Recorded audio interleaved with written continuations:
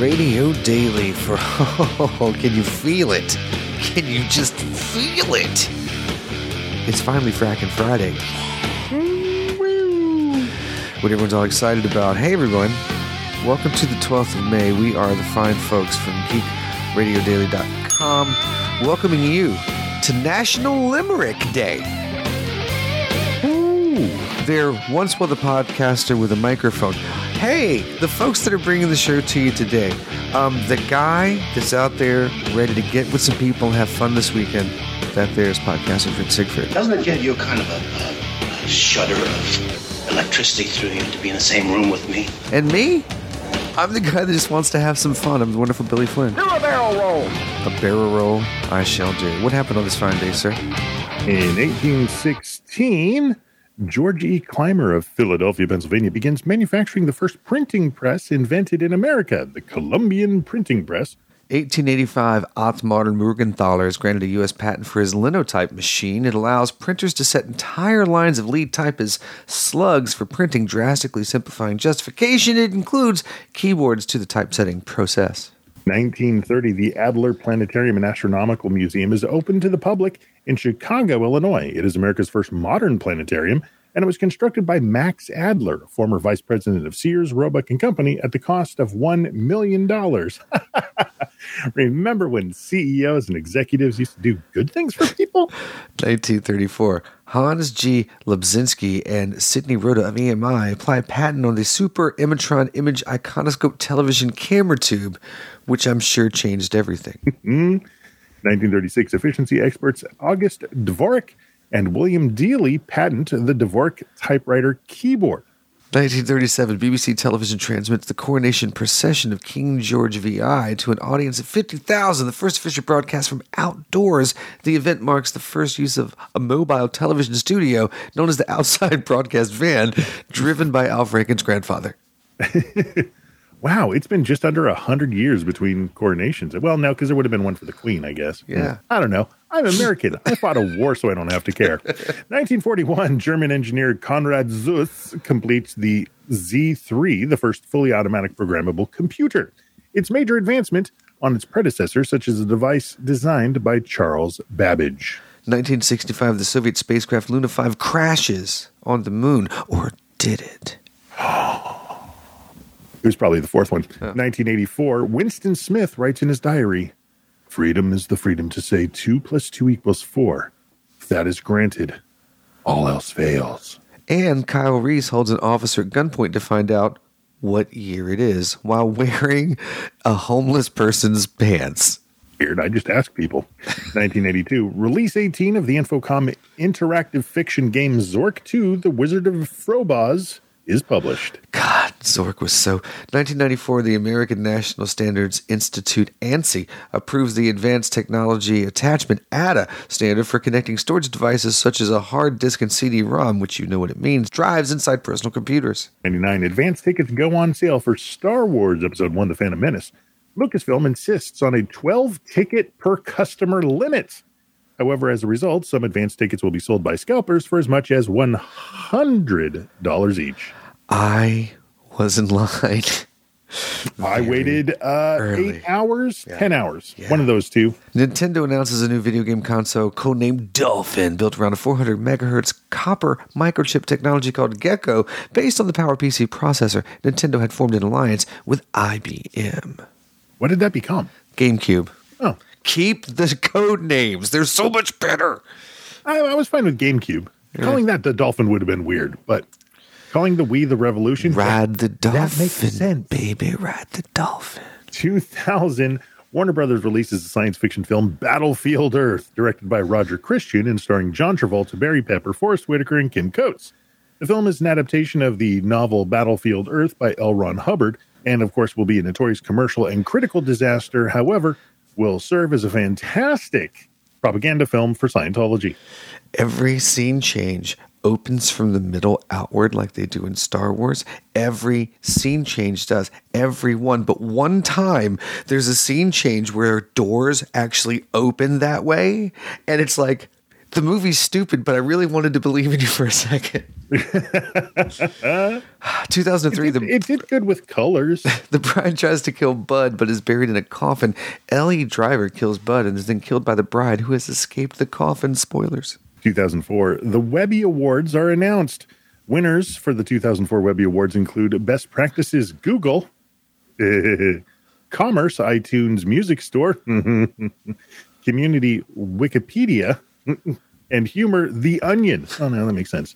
At a conference at the University of California, Zahi Hawass, the president of Egypt's Supreme Council of Antiquities, announces the discovery of a series of structures over 1,000 years old that archaeologists believe to be the world's first university, the Library of Alexandria. 2005, in a televised special hosted by Elijah Wood on MTV in the U.S., Microsoft unveils the Xbox 360 video game console. So in 1996, that would have been the Nintendo 64 with Jason Priestley. Ooh. 2006. The BBC reports on a study that reveals that the search terms LimeWire and LimeWire were among those most likely to return links to malware from internet search engines. 2008, Google announces on its Latlog blog that it will begin testing a face-blurring algorithm in Google Street View photos in Manhattan. The algorithm, which searches Google's image database for faces and automatically blurs them, is a result of years of research. And 2009, NASA astronaut Michael J. Massimino becomes the first person to ever use Twitter from space. His tweet reads, "From orbit, launch was awesome. I'm feeling great, working hard, and enjoying the magnificent views. The adventure of a lifetime has begun." Those are kind of like quotes from like an 80s power ballad. Birthdays?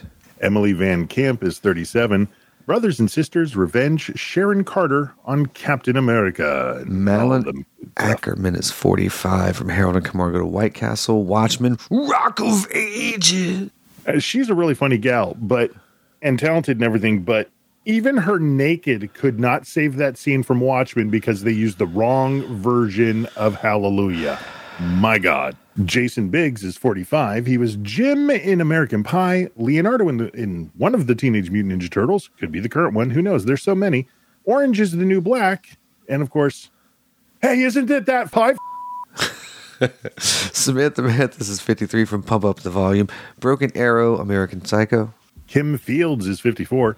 Tootie on Facts of Life, and was one of my early crushes on Living Single. Tony Hawk is 55, a pro skater, dude. Is he? I know he looks like one. Stephen Baldwin is 57, from Threesome, Usual Suspects, Biodome, The Young Riders. Vanessa A. Williams is 60, from Candyman, Melrose Place, Soul Food. Emilio Estevez is 61, from Breakfast Club, Young Guns, Maximum Overdrive, and Young Guns 2. Bruce McCullough is 63, from Kids in the Hall. Bruce McCullough. A fantastic album back in the day. Ving Rhames is 64, from Pulp Fiction, Striptease, Mission Impossible, Kojak.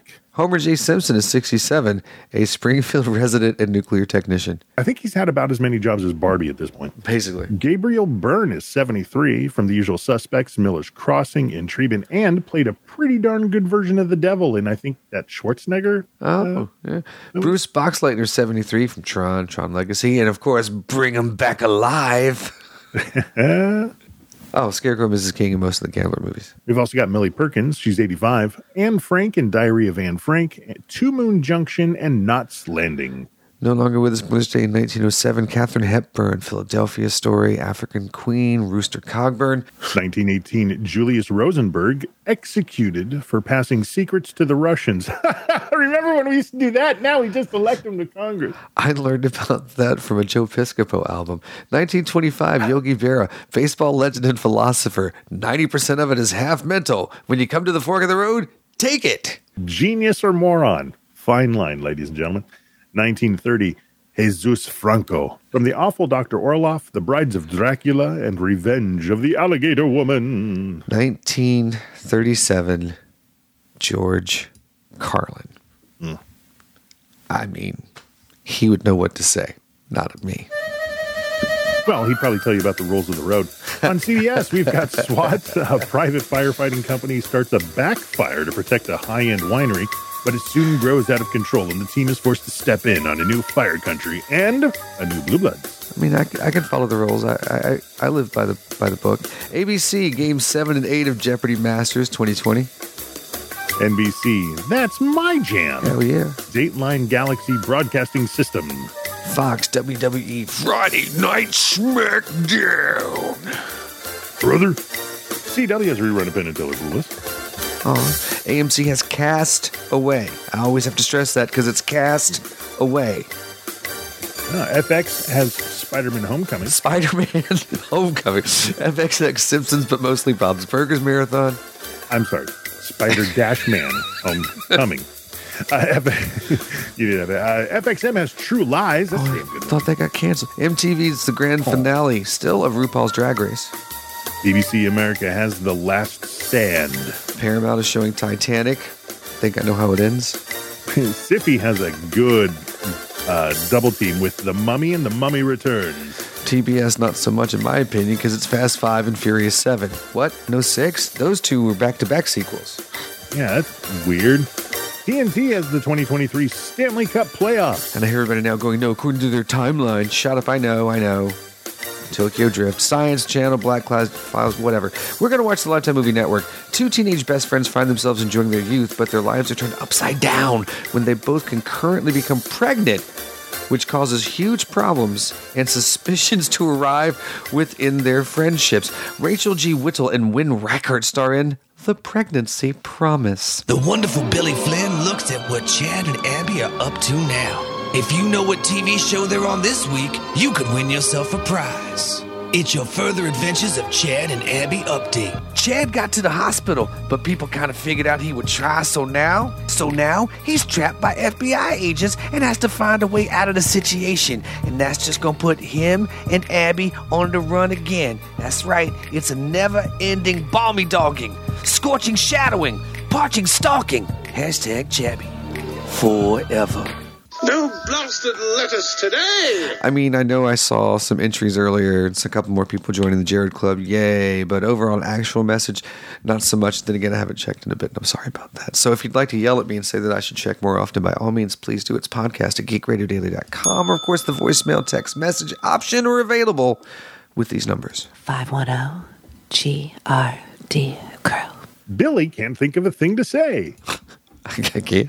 Hi, I'm Terry J. Alman, host of Video Fuzzy, a media-centric nostalgia bomb currently working through thousands of DVD transfers from VHS tapes of television you may remember fondly, or not, as well as current recordings, cross-connections, and comments along the way. Find my blog at videofuzzy.blogspot.com and my Video Fuzzy podcast wherever you get your podcasts. For Video Fuzzy, I'm Terry J. Alman. Happy viewing. It might be amazing, it might just be sketching, and we'll find out together on Video Fuzzy. It's Friday night, and I swear the toilet was full of guacamole when I bought it. Come play Jackbox games with Geek Radio Daily, and maybe Flynn will ring the bell. Yeah, because, we're going to be playing tonight. Come join us. It'll be fun. Talk to us, Facebook or wherever, and figure out how. We'll make it happen. It's a good thing. I got an idea for a movie. Doesn't everybody? Sure.